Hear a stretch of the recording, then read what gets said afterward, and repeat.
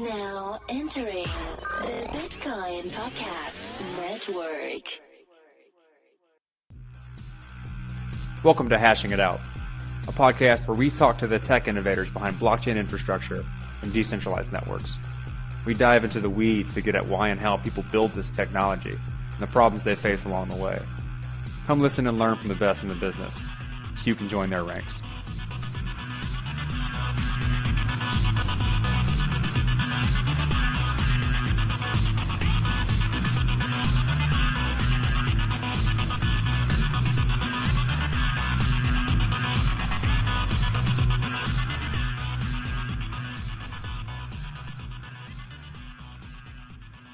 All right, welcome back to Hashing It Out. As always, I'm your host, Dr. Corey Petty, with my co-host, Colin Couché. So what's up, everybody, Colin?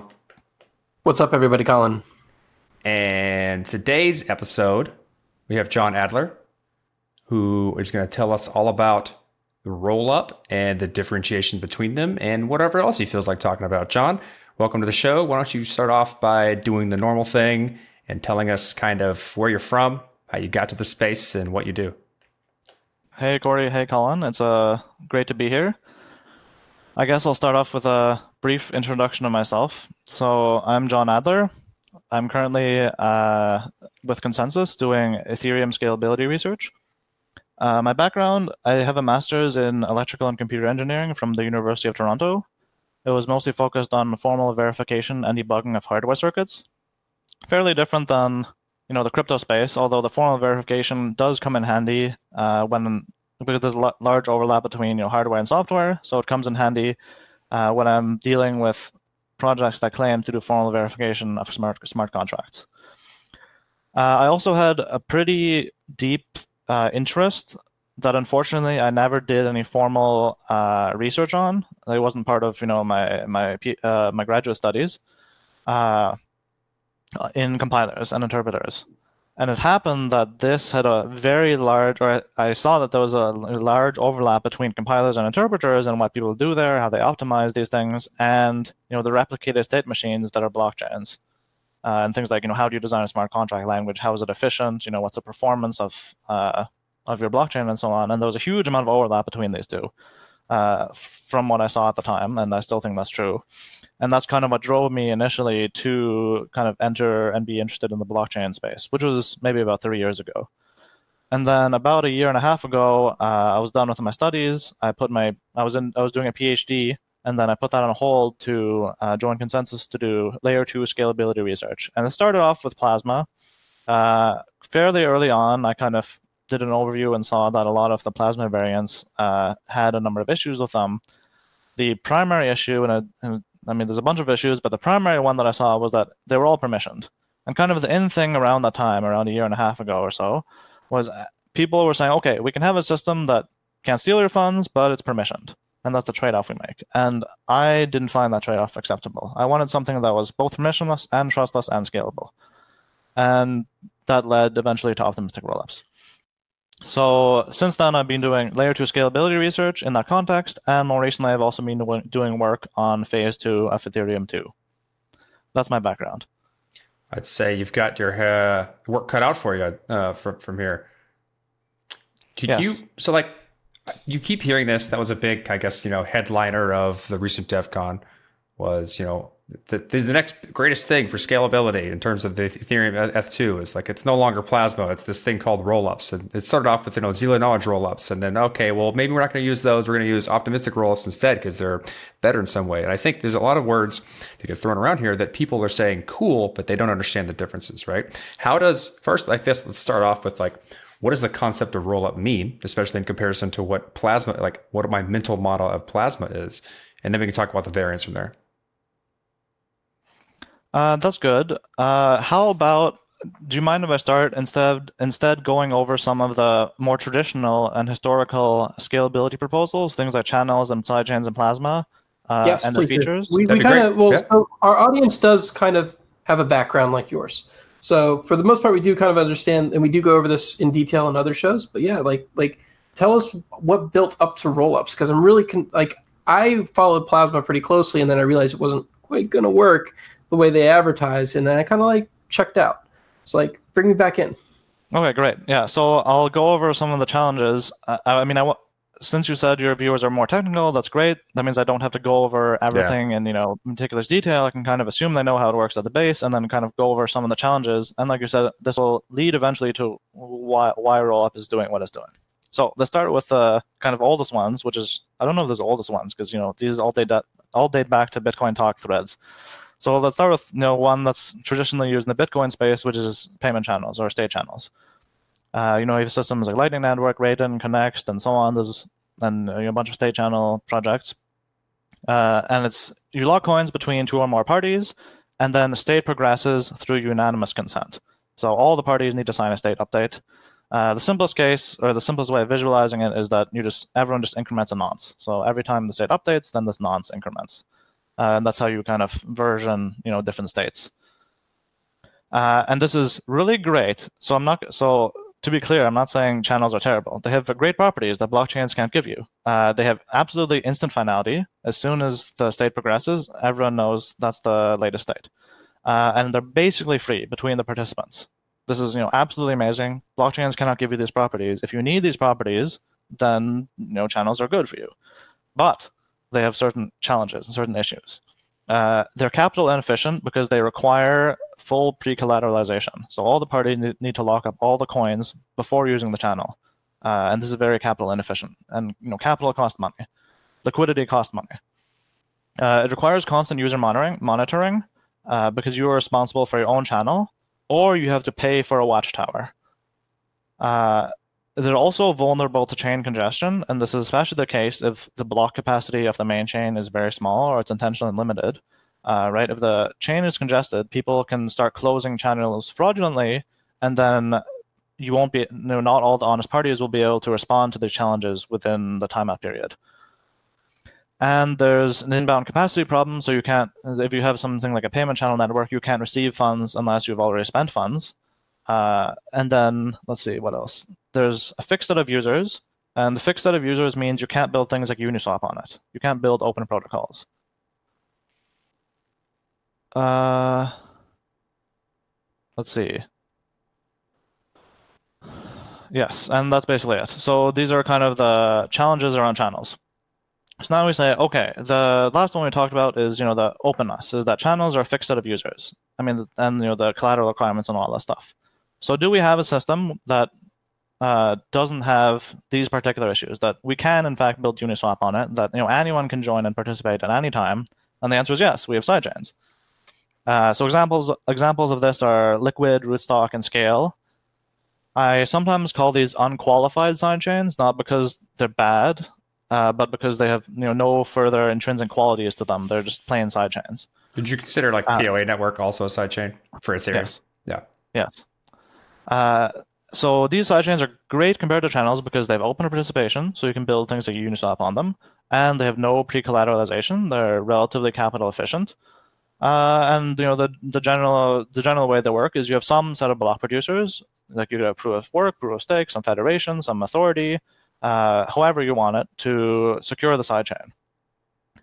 But this is a completely different security model than, for instance, channels or the main chain, because now you have trust. You have to trust that these block producers that are securing the sidechain won't produce an invalid block or produce an invalid block and withhold the data, and then just steal all your funds.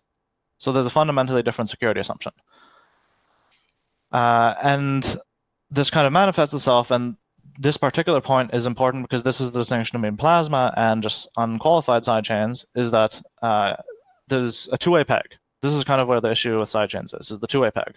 The forward peg from the main chain to the sidechain is easy, right? You just deposit coins into a contract, they get minted on the sidechain.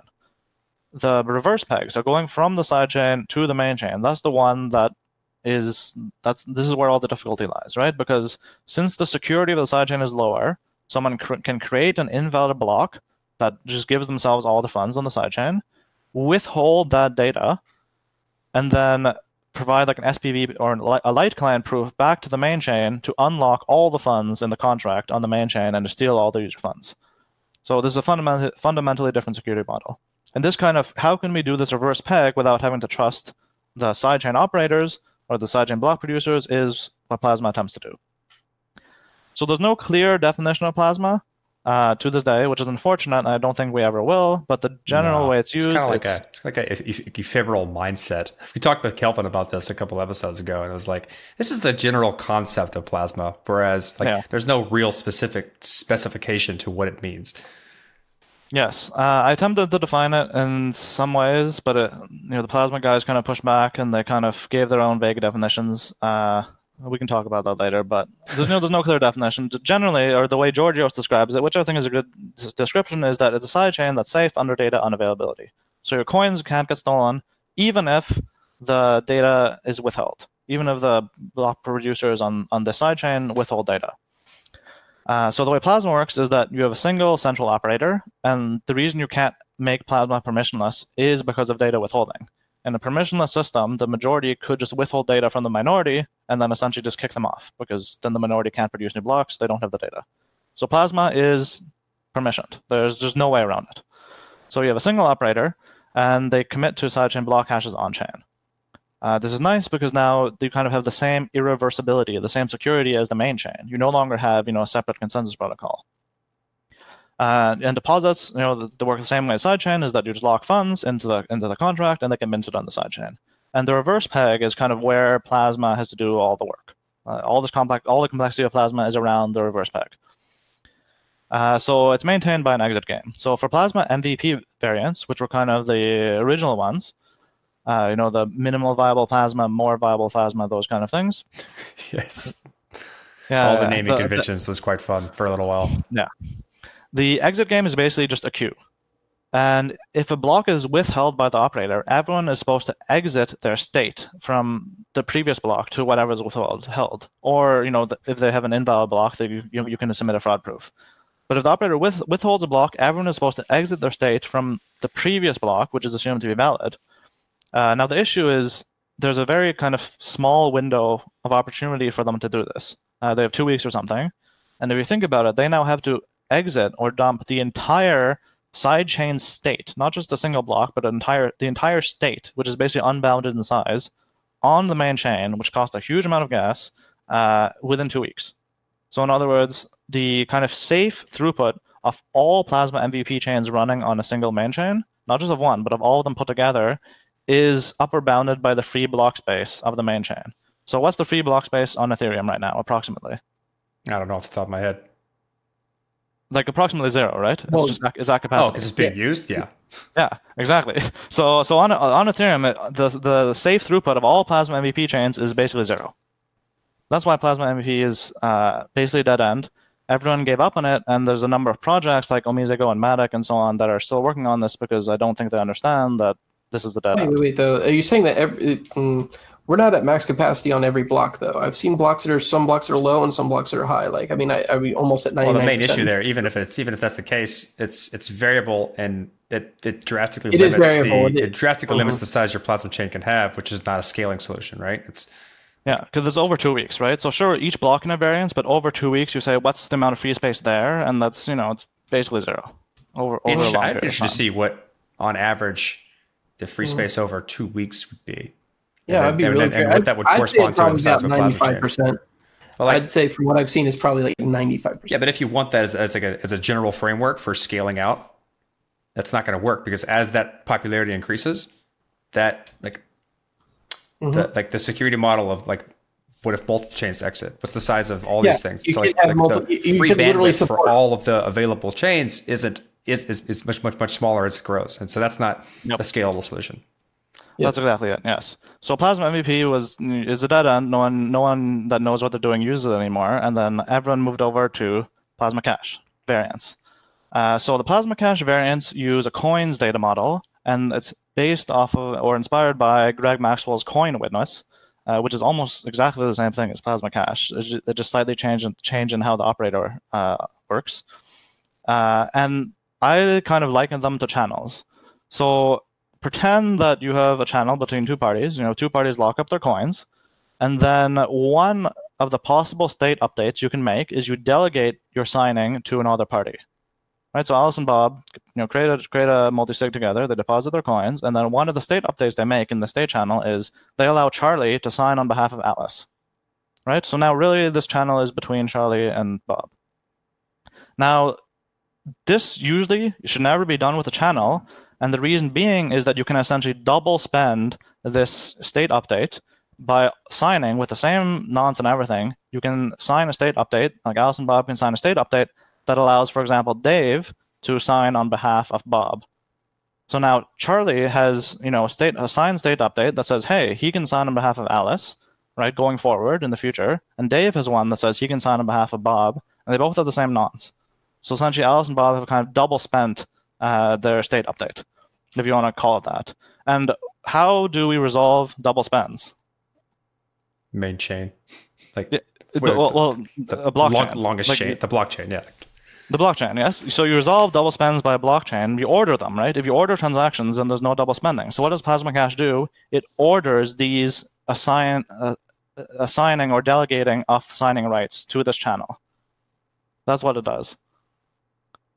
Because usually it would be unsafe to do so because you can double spend. But if you order them and you have this chain that everyone can see, now suddenly you're good to go, right? You have an ordering. People can't double spend. Assigning of new participant. Yeah, the layer channel. One that would be the double spend is just invalidated because it's already been spent. Yeah, so it's kind of like Alice and Bob have coin in the Plasma Cash, and then they sign it over. And now it's Bob and Charlie, kind of. So now Alice doesn't have the coin, Charlie does, right? And this is kind of how you transfer ownership of coins in Plasma Cash, using this blockchain to order assigning of channel owners, which usually you can't do in a normal channel. So it's kind of a combination of channels and a blockchain, and unfortunately, it kind of inherits the both of both worlds, the worst of both worlds, not the best of both worlds. So in Plasma Cash, the benefits of Plasma Cash over Plasma MEP is there's no more mass exit. Just like channels, all the channels that are open on the main chain, all the coins that have been deposited. If someone tries to close a channel, right, they have to provide proof that they are the owner, and if they're not the current and latest owner, then a later owner can then say, hey, no, I'm actually the current owner, and I'm a later owner than you.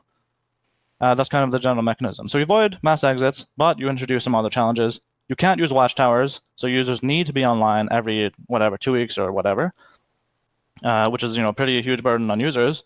It has a multi-round interactive challenge, and this is vulnerable. It's even more vulnerable to chain congestion than usual channels. It's an on-chain interactive challenge?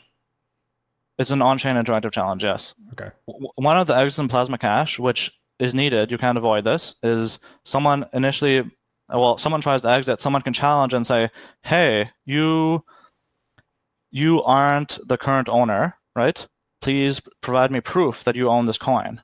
And then the real owner is supposed to respond to the challenge and say, hey, I do in fact own these coins. I'm actually doing a valid exit. Is kind of the gist. So there's an interactive challenge, and this is unavoidable for Plasma Cash. You can't avoid this. And this also means that attackers can kind of exit coins that they don't own, and then the honest users won't kind of be able to challenge all of these things within the 2-week period or whatever, because it is vulnerable to chain congestion. And then also it uses a coin data model, and it needs to use a coin data model. It can't When you say coin data model, you mean UTXO? Not exactly. It's like the channels, like I said. It's something it's something similar to channels. How you have, it's like in the Lightning or whatever, or in Raiden or something, you open a channel on chain. The channel is between two parties, and you know what the funds are. The on chain knows that the channel exists. It has a unique ID, if you want to call it that, right? This is kind of the same architecture that Plasma Cash uses. They just pass along a channel as opposed to making new ones. Yes. Okay. Yes, but then you can also deposit if you want to make new ones, right? You can also deposit new coins, and you can close. You can withdraw coins, which is equivalent of closing these channels. So you need to use this coins data model. You can't use a regular UTXO data model. You can't use a UTXO data model, and you can't use an accounts data model. You need to use the coins data model. And this is unfortunate because the coins data model restricts us to certain things and certain performance. So you can't have Uniswap on Plasma Cash, for example. You need something like an accounts data model if you want to have Uniswap. So you can't do that. And remember, on sidechains, you can do Uniswap, right? So now we've kind of regressed because, again, Plasma Cash is like some weird mixed hybrid mongrel child of channels and sidechains, and it doesn't have the best of both worlds. So now you've regressed in terms of some features. So you can't build Uniswap. There's also various concerns like the operator. It's very expensive to kind of Merkleize the state in this way every block, and pass around proofs is very bandwidth expensive, and it kind of limits how many transactions that spend the same coins can be done in a single block, and so on. And of course, the worst part is that it's permissioned. These sidechains are permissionless potentially, right? If you use proof of work or proof of stake, you can make sidechains that are permissionless. Maybe not trustless, but it's at least permissionless. So Plasma, has all this complexity, has all these downsides, and it's permissioned. So it's not exactly the ideal solution. That's about it for the background. It seems to be the overview of the other implementations of level 2 technology.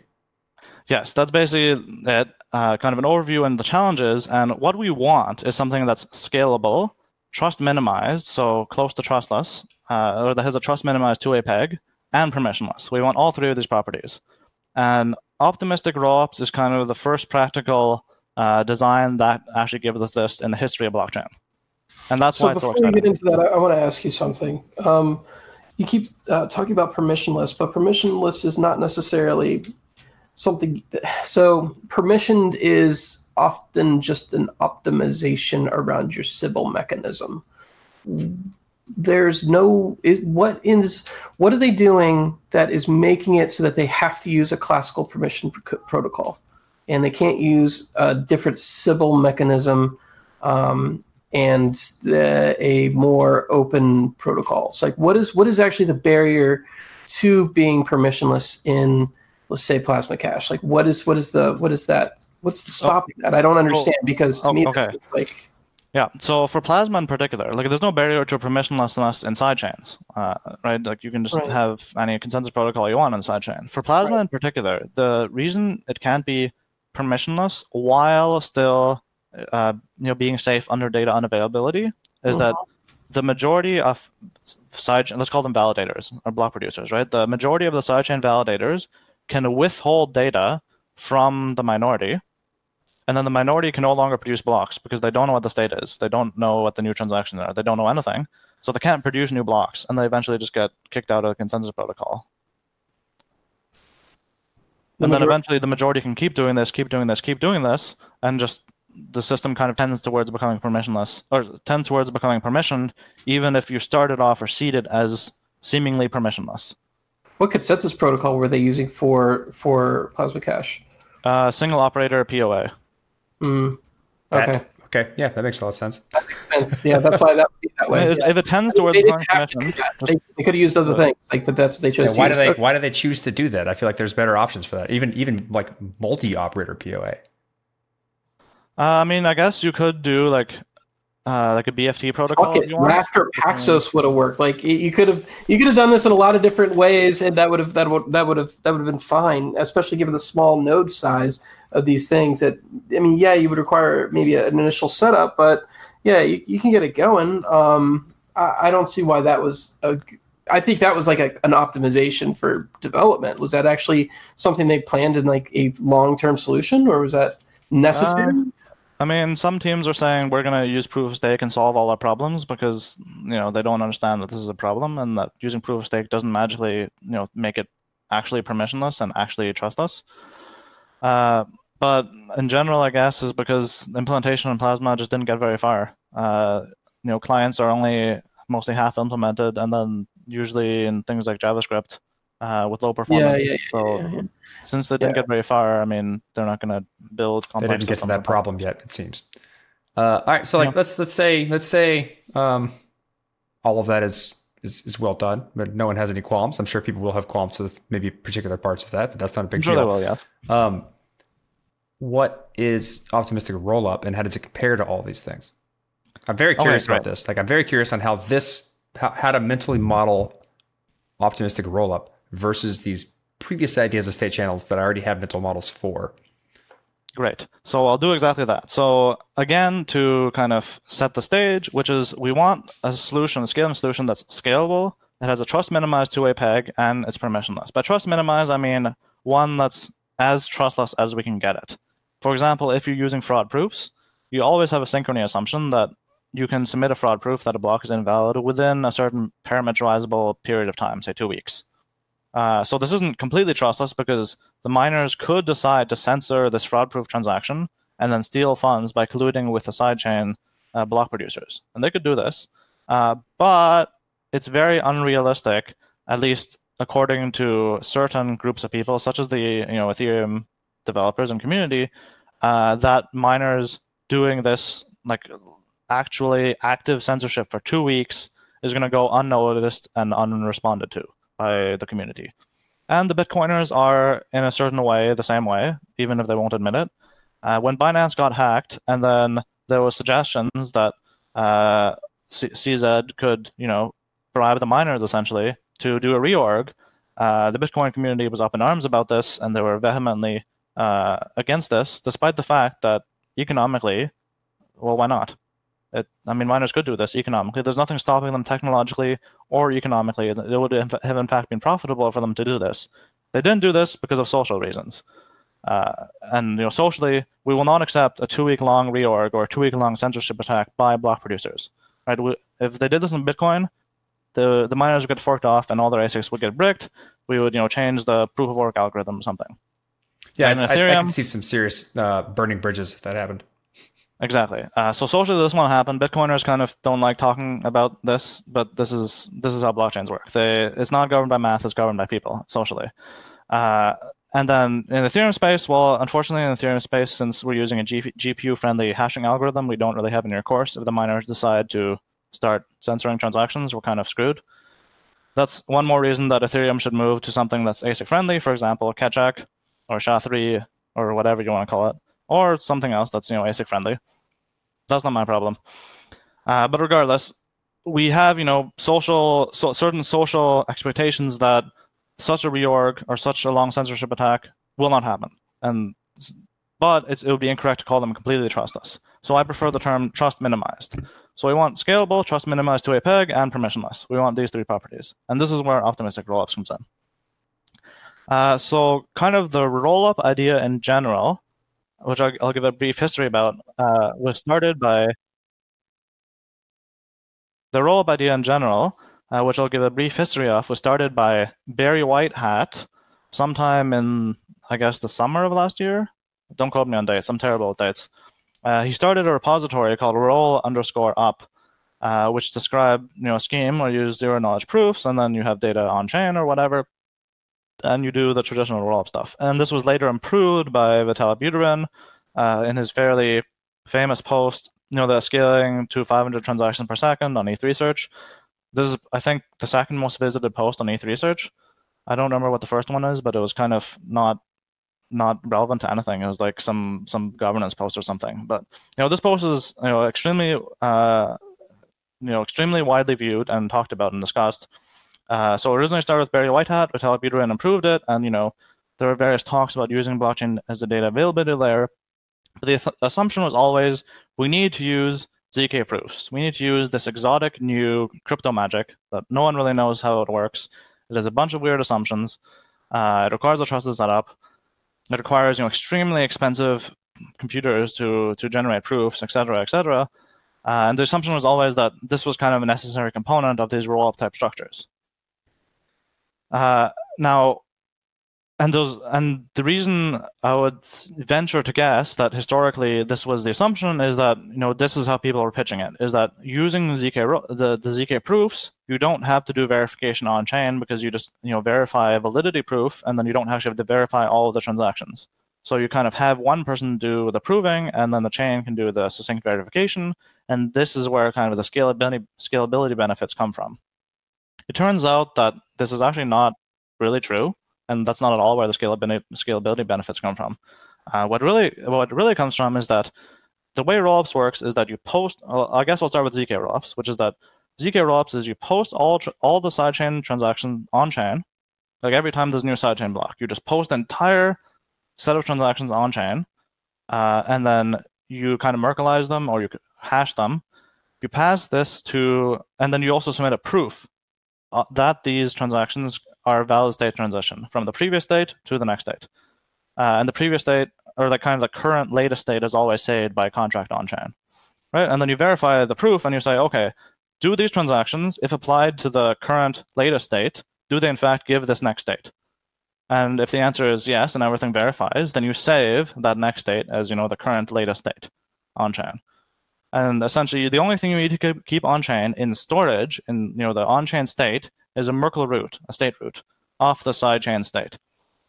And this is actually where the scalability comes from, is that you just post the transactions on-chain, you don't actually have to verify them. The verifying that they are valid through a validity proof is one way of validating the transactions, but there are in fact other ways, which is that you can use fraud proofs and interactive verification games instead, plus a synchrony assumption, and that also has the same effect of validating the transactions. So you don't actually need the zero knowledge proof. This does not actually confer scalability benefits. The scalability benefits are because transactions are just posted on-chain and they're not validated on-chain. Because, for example, in Bitcoin, let's consider Bitcoin. The two most expensive things in Bitcoin is signature verification by far, and eventually it's going to be state. Right? The UTXO set is, as time goes on, is going to keep growing and growing and growing, just like the state in Ethereum is going to keep growing and growing and growing. And with no state rent or whatever to mitigate this, every time you add something to the state, it makes all other state operations that much more expensive. And it's just going to keep getting more and more expensive. And unlike history, like the Bitcoin history is about 250 gigabytes, the Ethereum's history is also about 250 gigabytes, but full nodes don't actually need to keep this history around. It's a kind of common misconception among several people in the Bitcoin space that say, an Ethereum full node is 2 terabytes, right? Or that an Ethereum node that's 250 gigabytes is actually less secure than a Bitcoin full node that's also 250 gigabytes. We've gone through that quite a bit. Good. Then in that case, I don't have to reiterate too much, right? But so to cut to the chase, barring all that stuff, is that in a Bitcoin, the UTXO set I think is 3.5 gigabytes. Pretty manageable by everyday computers, right? My computer at home has like 32 gigabytes of RAM, right? But admittedly, it's a desktop. Plenty of people might have laptops with 8 gigabytes of RAM. And you can keep this entire state in RAM, which is great because you need to do random accesses into the state. You never need to do random accesses in the history. And in fact, like the EVM, for instance, or the Bitcoin consensus rules, never look into the history. They don't care about what happened in past transactions. They only care about what is the current state of my virtual machine. In Ethereum, the uncompressed state size is 45 gigabytes. So I don't know if Eric Wall was on ever, or if you guys discussed Eric Wall's syncing of a full node. It took him like 25 days to sync an Ethereum full node from scratch because the state size is 45 gigabytes. He couldn't keep it in RAM, so it constantly had to be like swapped out from his SSD essentially. And this is kind of the problem, is that state cannot be pruned. It must be kept in its entirety, and it must be kept in its entirety in a way that you can do fast random accesses. It's a reasonable qualifier. I'd say that's good. Yeah, and this is where rollup scales. This is where it gets scalability benefit from, because all the state accesses are not done on chain; they're done off chain. All the state transitions are done off chain. The only thing that gets posted on chain is the actual data. And it turns out that the amount of data that full nodes can just download, hash once, and then save to disk, even on a hard disk, you don't need an SSD to do this, even on a hard disk, the amount of data that even average consumers' laptops can process, and then they can store to disk and so on with an average internet connection, can get you to Visa levels worth of transactions. And it'll make full nodes actually cheaper to run because now you won't need a fast SSD. You can even do this on a hard disk.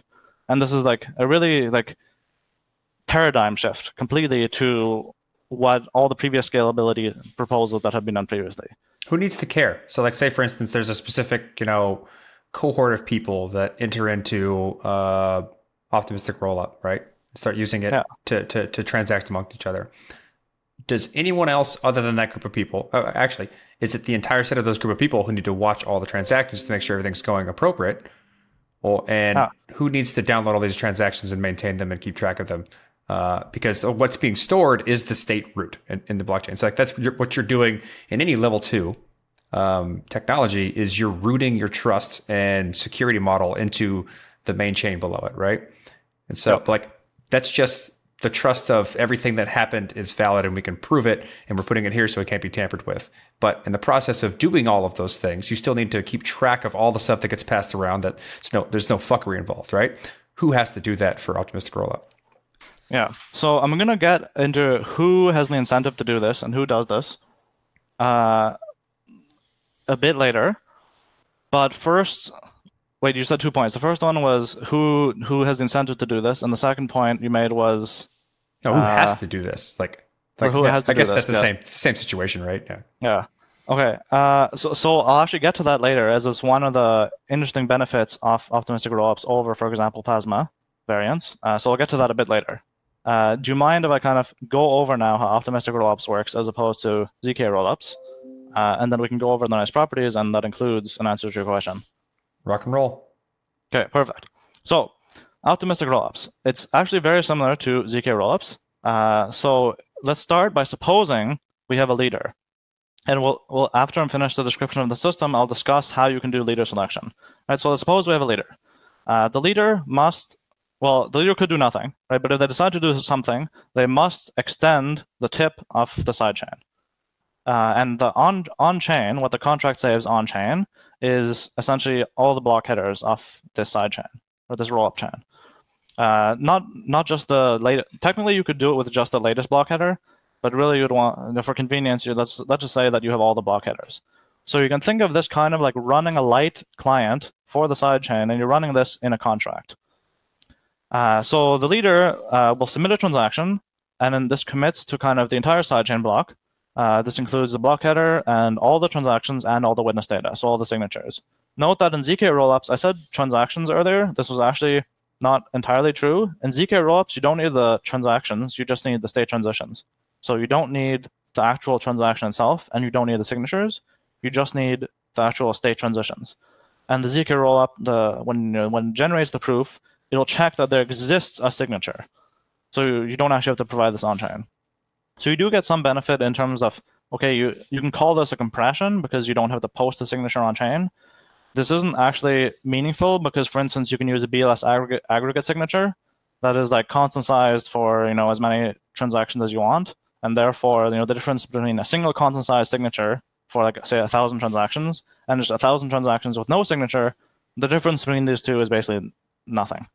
So again, the reason rollup scales, lots of people say, is because of compression or validating transactions succinctly.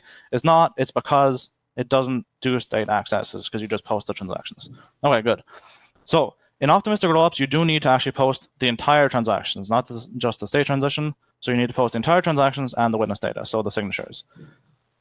And you also need to include a bond. You don't need to do this with ZK rollups because, I guess you could post a bond, but then since ZK rollups, you immediately in the same block verify the ZK proof, and then if it's invalid, you just don't extend the chain. Here, you do things optimistically, so you need a bond. And then by construction, by the above, since the leader must extend the tip of the chain, it's fork-free, right? No forking. That is how it is by construction. The smart contract enforces this. If you try to extend something that's not the tip, then it just rejects your block. Okay, so if a block is invalid, anyone, not just the leader, anyone can submit a fraud proof that will roll back the tip to the immediately previous block, to the fraudulent one. And they will claim half the bonds of all the orphan blocks, and the other half is burned. Note that this half is technically a system parameter, but it does need to be greater than 0. Like you do need to burn, not greater than 0, but you need to burn a portion of the bonds, and you need to reward a portion of the bonds to the fraud prover. If you don't burn any of the bonds, then someone can essentially front run their own fraud and recoup their entire bond. And this was something when Plasma Group initially released their iteration or their version of optimistic rollups, then they had this issue. In my version of optimistic rollups, so when I created optimistic rollups, I think it was back in June, they released theirs in August. So they probably should have based their design off of mine, but I guess they didn't, because in my design, you burn half and you reward half, specifically to avoid the front-running issue. So anyone can submit a fraud proof, and like all systems of fraud proofs, there's a synchrony assumption. let's say 2 weeks. It could be anything, but it's a long period of time.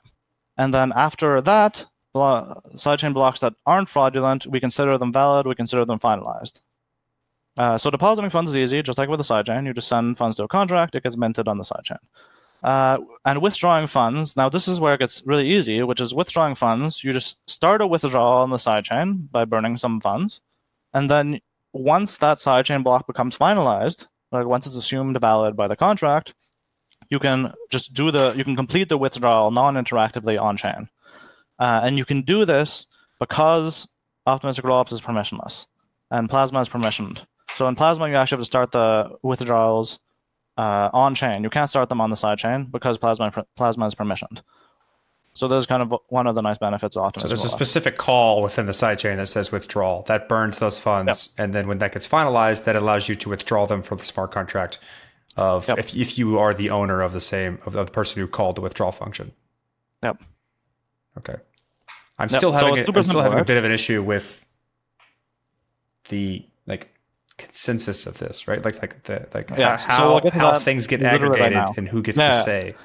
We'll get to that right now, which is, like I said, after I finish the description, we'll go to leader selection. And that's what we're getting to right now. So leader selection, right? Because before I said, okay, some leader extends the chain, but who the hell's the leader, right? So the way this works is what I call merge consensus. And this was kind of the topic of my research over the past year when I said I was doing layer 2 scalability research. It's this merge consensus idea.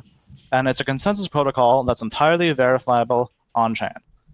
And kind of the way you can think about this is that consensus protocols usually have a few properties. They have a fork choice rule. So you have multiple forks. How do you decide which one is in fact the canonical chain? You have a block validity function. So this is just your state transition. You have leader selection, and you have a Sybil resistance mechanism. Work, stake, or whatever, and so on. And you kind of combine all of these, and then you get security, which is the cost of manipulating the blockchain history, right? Doing reorgs and censoring and so on, right? And what you want is a consensus protocol with these properties and so on that's fully verifiable on-chain.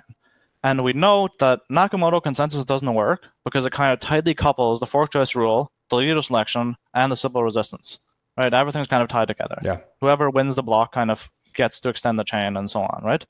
But the trick is there's no time stamping. It's just the longest chain eventually will win out, but it's not guaranteed to win out immediately because there's no time stamping, right? Yeah, you have probabilistic finality, which is exactly, and that is not verifiable on to the hash rate of those blocks. Exactly, and that is not verifiable on chain, right? Probabilistic finality. Just put that exactly. Like if you give me 2 blocks, do you actually know on chain which one came first in Nakamoto consensus? The answer is no. They can make up their own timestamps, right? That's the problem. So Nakamoto consensus doesn't work. So you can't use just proof of work for this, right? But what's some things that do work? So the nice thing to notice is by construction, optimistic rollup is fork free, right? So you don't need a fork choice rule. Or rather, you just need a trivial fork choice rule, which is just take the only fork that exists. Easy. The block validity function. So in ZK rollups, the block validity is the ZK proof. In optimistic rollups, the block validity is you don't validate it on chain. You say, I assume it's valid unless someone submits a fraud proof within a certain timeout period, say 2 weeks. So we don't need a block validity function on chain. We do need to have some rules in there to kind of verify fraud proofs, but you don't actually do the validation of every block. So really what we're left with is on chain. We really need to do a leader selection and Sybil resistance. So there's actually a number of ways you can do this, and they all work. They all have the same theoretical guarantees. So the way I originally proposed is that you can just do a first come, first serve. So literally anyone who submits a transaction that extends the chain gets to extend the chain, and that's it. And Sybil resistance is provided by transaction fees, by the main chain's block capacity. And this works because the main chain provides security. You don't need to have an amazing Sybil resistance mechanism. You don't need to have perfect leader selection. You don't need great fork choice rule that accounts for all these synchrony assumptions and honest majority assumptions and all that stuff. There's no honest majority assumption, right? There's no one notarizing block. There's no longest chain. You just need a leader to extend the chain. If it's invalid, someone submits a fraud proof. This is the amazing thing, is that there's no honest majority assumption here. You're just doing leader selection, and therefore you can do something really simple. And what I propose is just first come, first serve. I feel like but you can that's either do easily DOSable. If the main chain is not if the main chain is censorship resistant, then it's not easy to DOS that, right? You can say, I pay a higher transaction fee, but a higher transaction fee kind of gets you into an earlier block, maybe, but doesn't guarantee you're placed ahead of other people in the same block, right? You would actually have to bribe miners to reorder the transactions. And note that from like a crypto economic security perspective, forcing a reordering of a transaction across all blocks is equivalent to censoring it. There's no difference between the two. So if the... Sorry? You said yeah. Okay, yeah. Which is like, really bizarre property. It's like, you can think of censoring like ordering a transaction always just past the end of the block capacity. So there's functionally no difference between the two. So as long as the main chain is centrally positioned, which again, this is our starting assumption, then this works. Note that this is just a proposal. It's not necessarily the best way to do it. And the nice thing is it's merge consensus. It's a consensus protocol that's fully verifiable on chain. So you can actually do anything. One thing you can do is RANDAO plus proof of stake. People can just stake coins like Ether or whatever, and then they can execute RANDAO to generate a random number to shuffle them around, and then choose the next leader. And you can do this on chain entirely. So there's like a million different ways you can think of doing this, right? You can use a VDF if VDFs ever get made, who knows? You can use a different random number generator. There's like a million things you can do. It just as long as it's verifiable on chain. And that's basically it. That's like, and I guess now we have to answer a question, which is who has the incentive or who will, check who will generate these fraud proofs. So the nice thing is, I'm not getting the key innovation here. That's actually where I am right now. So I want to give you a chance to go through the whole like presentation spiel of like how of the data, but I'm not really following what the key innovation here is with the rollups. So maybe you can help me understand this. All I hear, So well, I guess we'll get to that. Yeah, that would be, yeah. So like so there's like all this talk of what we're committing and who's who does leader selection, blah blah blah blah blah. Okay, but that's cool and all. Where do these transactions reside? Yeah, so we'll get to that very shortly. I guess I'll answer Corey's point first, which is that who kind of has the incentive or who will check for fraudulent transactions or fraudulent blocks, right? Yeah. So since the consensus, also part of my question was what Colin asked too, is like, where do these transactions live? Because they're not getting put on the blockchain, and who has to hold them and manage them? What is the roll-up mechanism? Where is that roll-up being put? How is that roll-up being maintained? And I think you've gone over some of that, and it just didn't absorb for some reason. So maybe you could help me. Yep. Okay, I'll cover that after answering the Corey's question first. Yes, I'll cover that.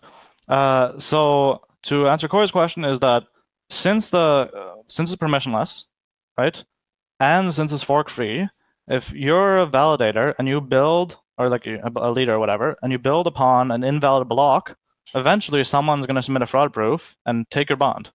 So you don't want to build upon an invalid block, just like when you're in miner and proof of work, you don't want to build upon an invalid block, because then your block might get orphaned, right? So every single block producer in the system is incentivized to validate the blocks they're building upon, just as they are Nakamoto consensus. That's kind of where the incentive lies. But anyone, if they wanted to be absolutely certain of the security of their funds, could do all the validation themselves client side. Which brings us to kind of one interesting point, which is that one common criticism or misunderstanding of the optimistic rollups is that it introduces high latency. They give to wait 2 weeks before your transaction is finalized. And that's not entirely true, because you can actually do client-side validation. Since it's fork-free, you're guaranteed that valid blocks will eventually finalize, and therefore, if you do client-side validation, you can immediately accept valid blocks as final, because they will eventually finalize. So like as soon as you see that block, it is the same security guarantees as Ethereum, like the same cost to reorg it.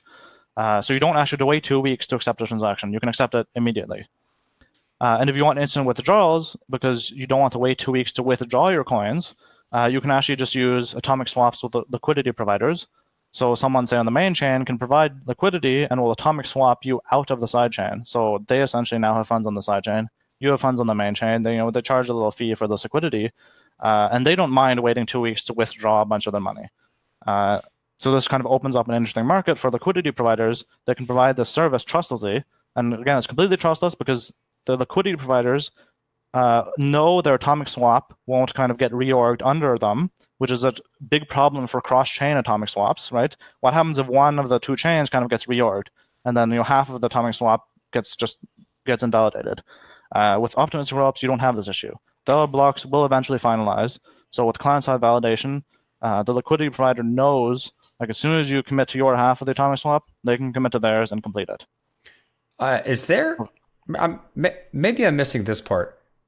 Are we trying to have an auditable sidechain where I can always see the history of every single coin and when it was put on chain and when it was left?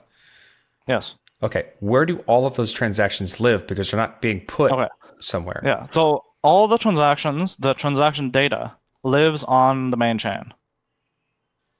And that doesn't increase state. It only increases the, I guess, if you would like to run a full node, it increases what you have to have in terms of, I'm trying to think so it doesn't actually increase what you have to have because you, as say a main chain full node, do not need to keep history around. This is kind of one of the unspoken evils of blockchains. Okay, then it's more of like the archival node, right? Those like for the block explorers that want to keep the history of the the entire history of the blockchain so they can perform lookups appropriately. They'll need to carry the burden of this. Yes. So the reason this is also not an issue for block explorers is that, archive node. So this is where it gets confusing because Bitcoin and Ethereum use different nomenclature, right?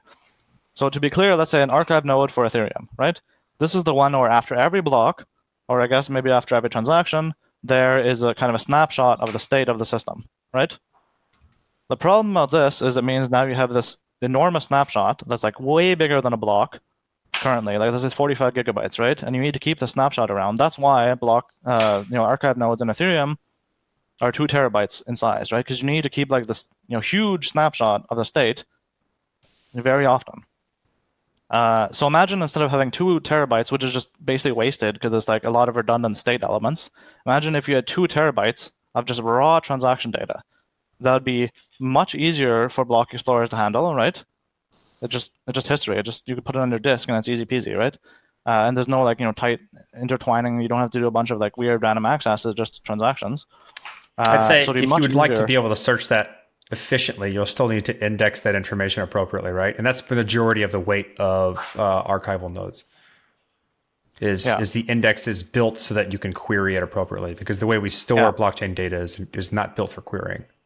So if you would like to audit this type of level 2 feature, something is going to need to be built so that it can be queryable. Now, that information will exist on the blockchain, just not necessarily in current state. And so that's where I maybe see potential hangups if this gets big. Is it's going to be kind of like what it is for Ethereum right now, maybe a little more exacerbated. It's going to be hard to find historical data for any regular user. I would say, so in my opinion at least, I mean, different people have different opinions, but in my opinion, this isn't the problem because we can get, or if all you're doing is just, storing history in, just putting in this on your hard disk, since you don't have, all these state accesses, this is not actually that expensive. And even if you index it like Block Explorer, it's not that significant. Yeah, I'm not worried about that so much right now. I'm still trying to work out the fundamentals here. You didn't realize our brains work very differently. Yeah. So what is getting committed to the chain? Yeah, so on-chain, what is getting committed is all the sidechain transaction data. All the sidechain transaction data, but not the raw transaction data, correct? This is... the side chains could have, thousands of transactions that, this is a roll-up of that side chain data, correct?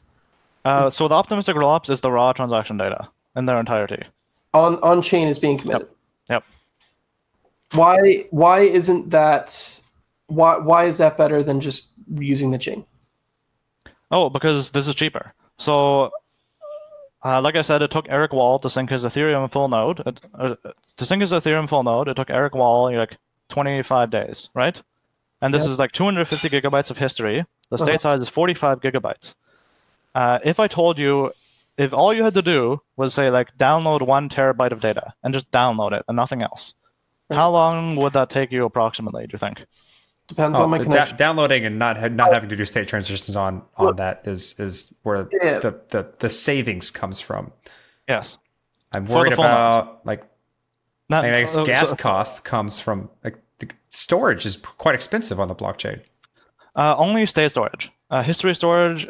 So here's the kind of the evil, like I was saying, is that blockchains rely on altruism. You actually can't price history storage in protocol because you can't enforce that people keep history in protocol, right? Like if you charge like Right. whatever amount of gas and you say people are going to keep it, but people don't. Full nodes, and this is the evil that people don't talk about. Even Bitcoin relies on altruism. Is full nodes don't need to keep history. They can prune it. They only need the latest state and maybe like some previous state. They can keep it the block headers. Yep. All right. So, but like, okay, I'm still not getting the very basic like current state process. Okay, walk me through a user journey here, man. I am going to join a side chain. It is Adler chain. It is your test chain, and I'm gonna withdraw some ETH and put it into your side chain. Okay. Okay. And Corey and every member of Status decide to also join this, and every member of Consensus also decides to join this, and we're all going to like swap our Ethereum around for coffee, whatever. We do this every day. About 500 transactions go through an hour. Okay. Yep. It's a reasonable amount. It's not ridiculous. I've made that. Whatever. When are those transactions committed to chain? On demand, immediately? It depends on how you do leader selection. Okay, let's just say we do the first person to publish gets a block. Yeah, so in the first come first serve, then it's basically whoever wants to. There could be within this participant set. There could be outside the participant set, and there could be aggregating transactions in some sort of peer-to-peer mempool. Yeah, right? It could also be not peer-to-peer. It could be like each aggregator just wants to like have their own server, their own like local pool of transactions, and you just like submit a transaction via like some HTTP request or something, and like you're the transaction, right? Yeah. There's different ways, but they have the transaction, they aggregate it, they commit it on chain. Yeah. Now somebody decides they're just going to publish a transaction, and then like somebody else is also trying to publish it at the same time. They have half of each other's transactions in there. The other half is something they maybe didn't decide to include for whatever reason. What is going to separate those two, and how do we what would make that valid? What's doing the actual checking to make sure that you're not? I mean, obviously that would be a double spend for half of those transactions. What's actually verifying that didn't happen? The fraud proof. The fraud proof. Yeah. So on chain, someone submits a fraud proof that attests to, or that shows that, or not shows, that proves that something that violated the consensus rules was committed to. Okay, now that they're submitting it to the chain in the form of a transaction, so whoever decides to pick their transaction and put it onto a block, right? They don't know that they're running a side chain. So what is actually doing? No, they do. So the aggregators, I mean, they do know. They have to run like a sidechain full node, so they would know they're an aggregator. Well, I'm talking about Ethereum on the Ethereum side. So when the point, no. So the Ethereum, this is the beauty, is that this is outside consensus of Ethereum. Like the Ethereum consensus protocol is not affected by this in any way. This runs entirely on chain. So the Ethereum miners don't care. They just see transactions. See, this is the confusing part. This is where there's two chains. So when we said how does it get committed on chain and all this stuff, I was talking about Ethereum. Yes, me too. Oh, you were? Yes. So what is? Oh, sorry. Wait. No. Okay. Sorry. I was not. I was. Yes. My bad. I was talking about the sidechain. Okay. Let me rephrase then. Okay. So we're gonna need to make this language a little clearer. Side chain, main chain. Don't say chain. I think we're both very smart people. I just think it's like there's a lot of data here to ingest, and I need to get this language down. So we're gonna talk. Oh, whenever I say chain, I'm gonna say Ethereum, and whenever I say sidechain, I'm gonna just say sidechain. Transactions are posted to the sidechain. They do the roll up there, or do they do the roll up on Ethereum? So they aggregate the transactions into blocks on the sidechain. Okay. And then once they've constructed a block, they commit it to Ethereum. Okay. And so who's posting it to Ethereum? The leader of whoever decides to post it, correct? Yes. Okay, cool. So somebody just randomly says, I got a block. I like this block. I'm going to post this for whatever reason, right? Yep. I'm going to handle this now. Somebody put out a withdrawal from Ethereum requests. Therefore, somebody's got to handle this. I'm just going to go ahead and do it, right? Yep. All right. Now, two people do that in the same 14-second time span, and they reside on the same block. Well, this is why the first come first serve is not ideal, because in the first come first serve you have race conditions where two people try to extend from the same tip. So the first one who gets in is the one who extends the tip. The second one is that a block is rejected. Right, but the first come first serve has an availability bonus, meaning that if anybody could post a block, then you don't have to wait on a leader or make sure the leader's constantly up. Yeah, and it's simple. Right. So, what about using a classical consensus protocol to do leader election? And if that leader becomes unavailable, you could swap the leaders that way. Can you do that on chain? Yeah, you don't have to do that on chain. This is all off chain. They run Raft when the leader's elected. They go ahead and use that as the leader. That's kind of the goal, right? You would like that part to live on chain. No, so the leader selection needs to be done on chain. It needs to be verifiable on chain, because otherwise you rely on an honest majority assumption that reports to some correct execution of the leader selection. And you don't want that. You don't want to rely on an honest majority assumption of the sidechain validator. You had an availability problem with the leader. Even availability problem, like if the leader just goes offline, well, then they lose money. They lose some stake, right? Like say you do Randall plus proof of stake, right? If the leader is not online and they're assigned as the leader for the slot at this period of time and they don't commit to a block, then they just lose their stake. Yeah, that's fine, but that's not fine for the people that are trying to so is the money ever brought off chain? So is there any sort of committing my money to Adler chain so that it is locked up and so that it's in your smart contract? And how do I exit in case you go offline because you're internet out because of weather? Like you got hit by a hurricane, you couldn't keep your shit up. So you just make sure that as long as the leader selection is permissionless so that anyone can join, then you just become a leader and you create your own block eventually. Now, the interesting thing about these protocols is they basically all rely on this thing where if you manage to do something in finite time, then you're good. But they don't care what that finite time is. It could be really long, which is unfortunate. But when you do these, proofs of the security properties, that's what you kind of have. Yeah, so as long as it's permissionless, the disconnect from what most people, at least my understanding of level 2 technology is that it's almost, I feel as though it's fundamental in that it takes time to get on a chain and it takes time to get off a chain. Once you're on it, you can do whatever the hell you want. The main difficulty of all of the different solutions between level 2 technologies is how the hell do you get off the chain in the most trustless and available manner? This is what John feels to be the best option so far. Yeah. So to answer that, in terms of depositing, it's usually easy. You just deposit into a contract. This is basically easy for all of the proposals. The withdrawing that takes various time.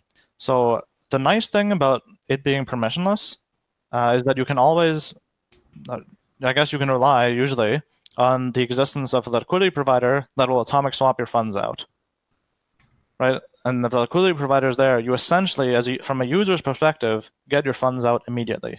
You no longer have to wait a long withdrawal period. And this is very powerful. Tell me more about this liquidity provider. What do you mean by that? You just have someone that has a bunch of money, and so this is actually where things get really interesting.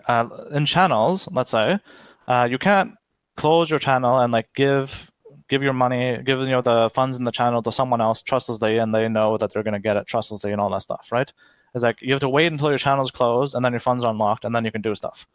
So you can't do an atomic swap with the liquidity provider, because again, with the normal channel, if you're trying to assign ownership, or you're trying to assign someone else to represent you as kind of one of the participants in the channel, then you can double spend this, right? Which is why in Plasma Cash you need the blockchain to order these.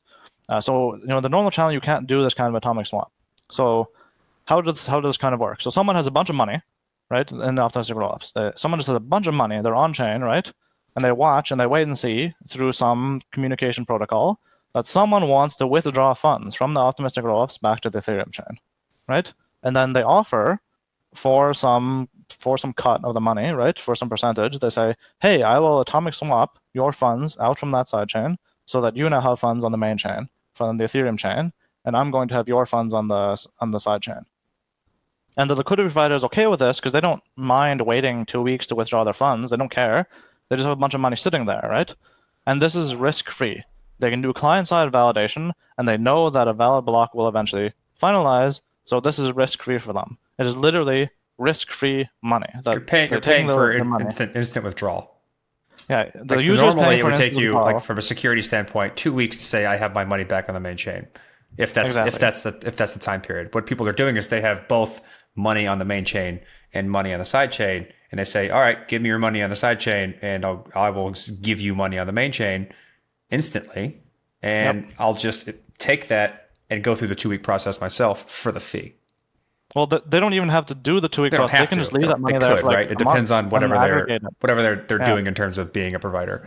Yeah, like they're not in a hurry, right? They have a bunch of money just sitting there, and they can use this money and make money out of it by essentially acting as a service provider. And this is risk-free. Certainly interesting, and I feel as though I want to and need to know more. What are some of the other transactions that are happening on the chain? What is the nature of them? Are they exactly Ethereum transactions? On the sidechain, you mean? Yes. Okay, good. All right, yeah, I did that again. My bad. Yeah. Yeah. Are they exactly Ethereum transactions on the sidechain? So on the sidechain. So this is where things get interesting, is what kind of fraud proof do you use? And I've been talking to the Arbitrum guys who are working on this interactive verification game rollup type system. And there's kind of three types of rollups according to their classification, which I agree with. There's non-interactive rollups, which are commonly called ZK rollups. So these ones here, there's no interaction, right? You post a zero knowledge proof, you post the transactions, you verify in one block, and then it's either valid or invalid, and that's it, right? Then there's single round interactive rollup, and this is called optimistic rollups. The reason it's single round is that someone first commits to a block, and then you have a single round fraud proof to invalidate the block later.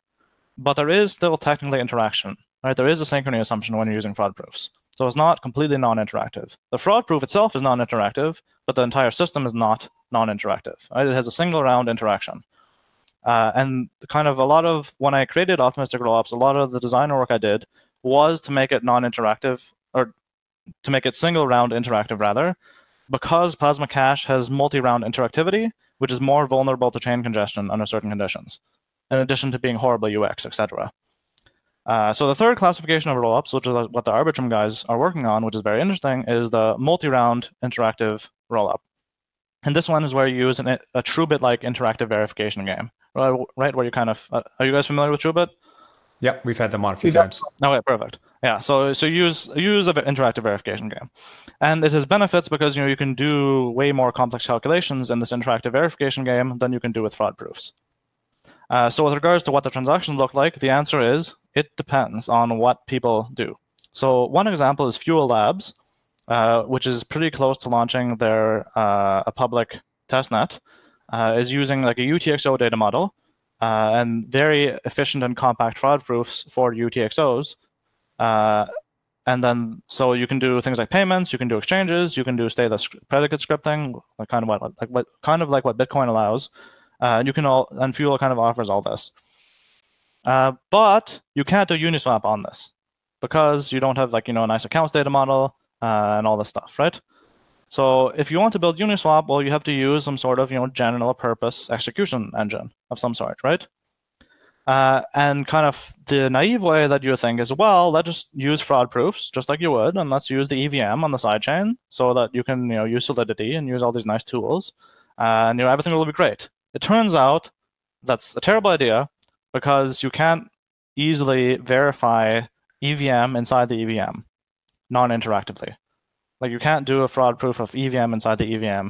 It's way too expensive. You have to make a whole bunch of changes to the point that it's no longer even the same solidity. It's no longer anything. I don't know if there's any groups crazy out there that are trying to do this. Hopefully not. But the other alternative and viable approach, if you want to do general purpose computation, is you use the multi-round interactive rollup, what Arbitrum is doing. And this allows you to basically do any arbitrary computation. There are certain there's certain trade-offs between using the single round interactive rollups, which is the fraud proofs, and versus using the multi-round interactive rollups, which is the interactive verification game. There's certain trade-offs there in terms of like how secure are they against chain congestion, what's the UI around these, and so on. But if you want to do general purpose computation, then you can do it with this interactive verification game, what the Arbitrum guys are doing, and that'll probably get you fairly close to running Ethereum-style smart contracts at layer 2. So I guess the kind of TLDR of this is that it depends, because the nice thing about optimistic rollups is that as long as you can generate either fraud-proof or an interactive verification game now, you can just do whatever you want. There's no restriction on the particular transaction format. When transactions are posted to Ethereum, what does that look like? When transactions are posted to Ethereum, what do you mean by what does that look like? Is it what is the nature of the transaction? Is it a transaction containing data? So do you know what call data is? Yeah. Yeah. So it's basically in the call data, you just have you just have the sidechain block. You have a shitload of call data.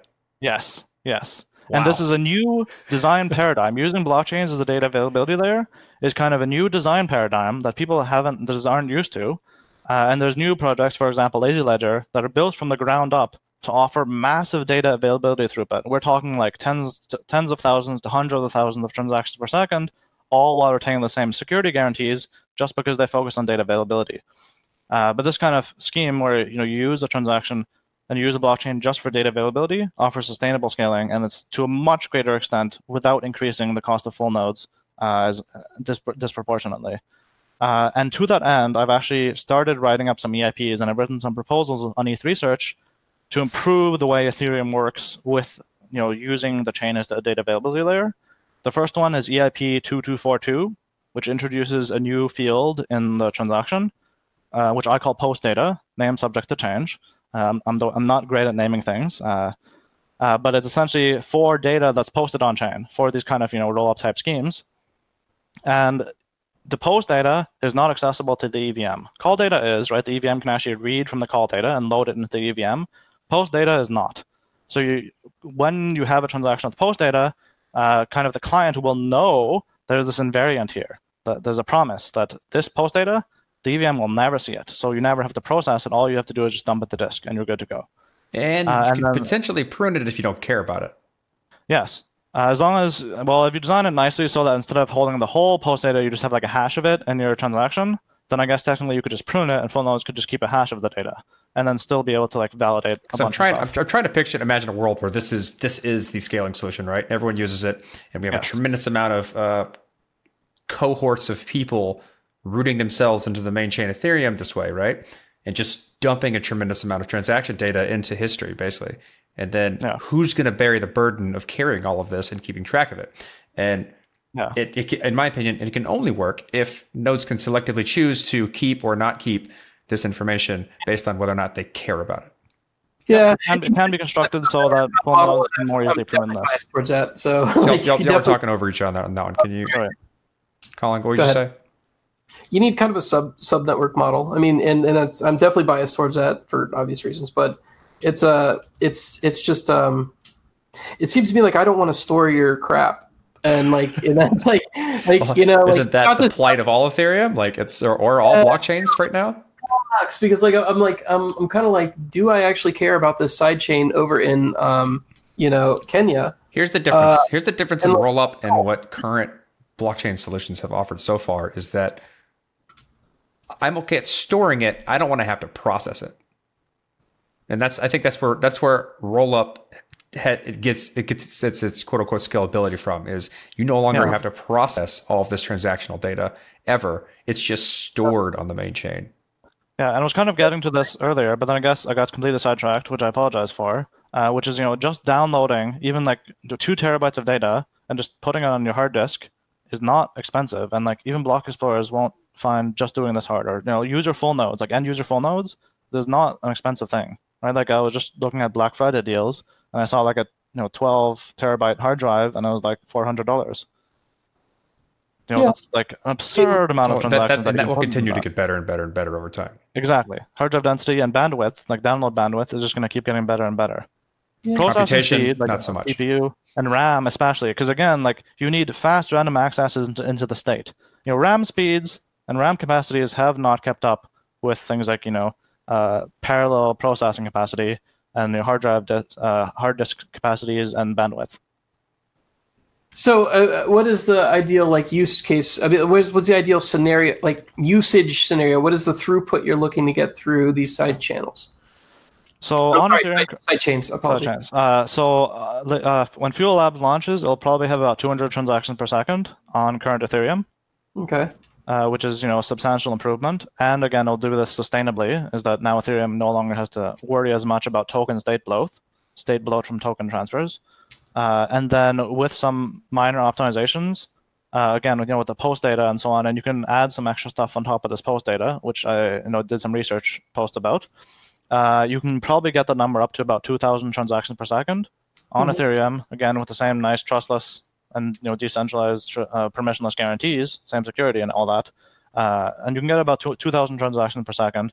This is just for simple payments, though. Right. In terms of arbitrary computation, that's a different story, but you can still probably get a few hundred transactions per second. So the sidechain state is still stored, let's just say it's still stored on, on-chain, quote unquote. But it's stored on the sidechain. The sidechain full nodes will have to maintain state for the sidechain. Oh, okay. Yes. I was under the impression that you're saying that you had to commit all the transactions to the Ethereum chain. The transactions, yes, but the state is going to be kept in the sidechain. Maintained. So the state is maintained on the sidechain, but it's the data associated with the transactions where they live is stayed on Ethereum chain, main chain. Okay. Yes. And so if you have 2,000 transactions, the state bloat only happens on the sidechain in terms of how things are processed and maintained and kept up to date, so that you understand what the current state of that sidechain is. That happens all on the sidechain and whatever nodes are running that sidechain. The data associated with what built that state is always going to be on the Ethereum main chain. Yep. Yeah, that's a lot of data potentially. That's definitely a lot of data. Yes, it is. Using blockchains in this paradigm is a lot of data. It's an enormous amount of data, but it turns out using blockchains in this way is sustainable and it's actually highly scalable. On Ethereum, though. So because Ethereum is making the necessary changes. That EIP, correct? Is so that you can actually do this so that it would write to file or write side, on the side, instead of actually necessarily committing it onto the chain.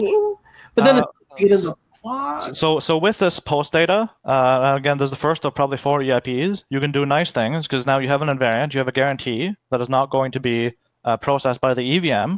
So you can do nice things. For example, you can process it, you can Merkleize it, and then just Merkleize it client side, multi-threaded in parallel. Yeah. So this allows you to essentially have parallel or multi-threaded data availability. And this will probably get you, if you do this, it'll get you to 2,000 transactions per second. It helps quite a bit. Yes. All right. Well, we gotta wrap this up. We're already past an hour. By no means am I got it all. This is the solution. I definitely want to learn more, and I think there's more to learn. Where do people go to read the research that's been put out and where things are going from now? Yes. So following me on Twitter is probably the best way, as long as you can tolerate my trolling and crass sense of humor. Some people do not. Alternatively, you can look me up on Medium. I've written a few posts on optimistic rollups, the best place is probably ETH Research. I've written about half a dozen posts since I created optimistic rollups and then later on improved it that kind of outline the general plan towards making Ethereum a high throughput multi-threaded data availability layer. We'll see if that actually gets through the EIP governance process. And where else to follow me? I guess that's about it. But if you want to keep up with projects, so I'm involved with Fuel Labs, which is, again, they're building production grade optimistic rollups, specifically targeting payments. So you can look up Fuel Labs on either Twitter or Medium. And I'm also involved in Lazy Ledger, which is a new blockchain that's specifically built for high throughput data availability that can be used for schemes like optimistic rollups and others that will get us to tens or hundreds of thousands of transactions per second. So you can and Lazy Ledger also has some blog posts on Twitter that you can look up. All right, thanks for on the show. I really appreciate that. I definitely feel better about my mental model around this and where to go to learn more, which is the goal that I wanted to get from this. So thank you for that. Great. Yeah. Thanks for having me, Corey and Colin. It was great to be here.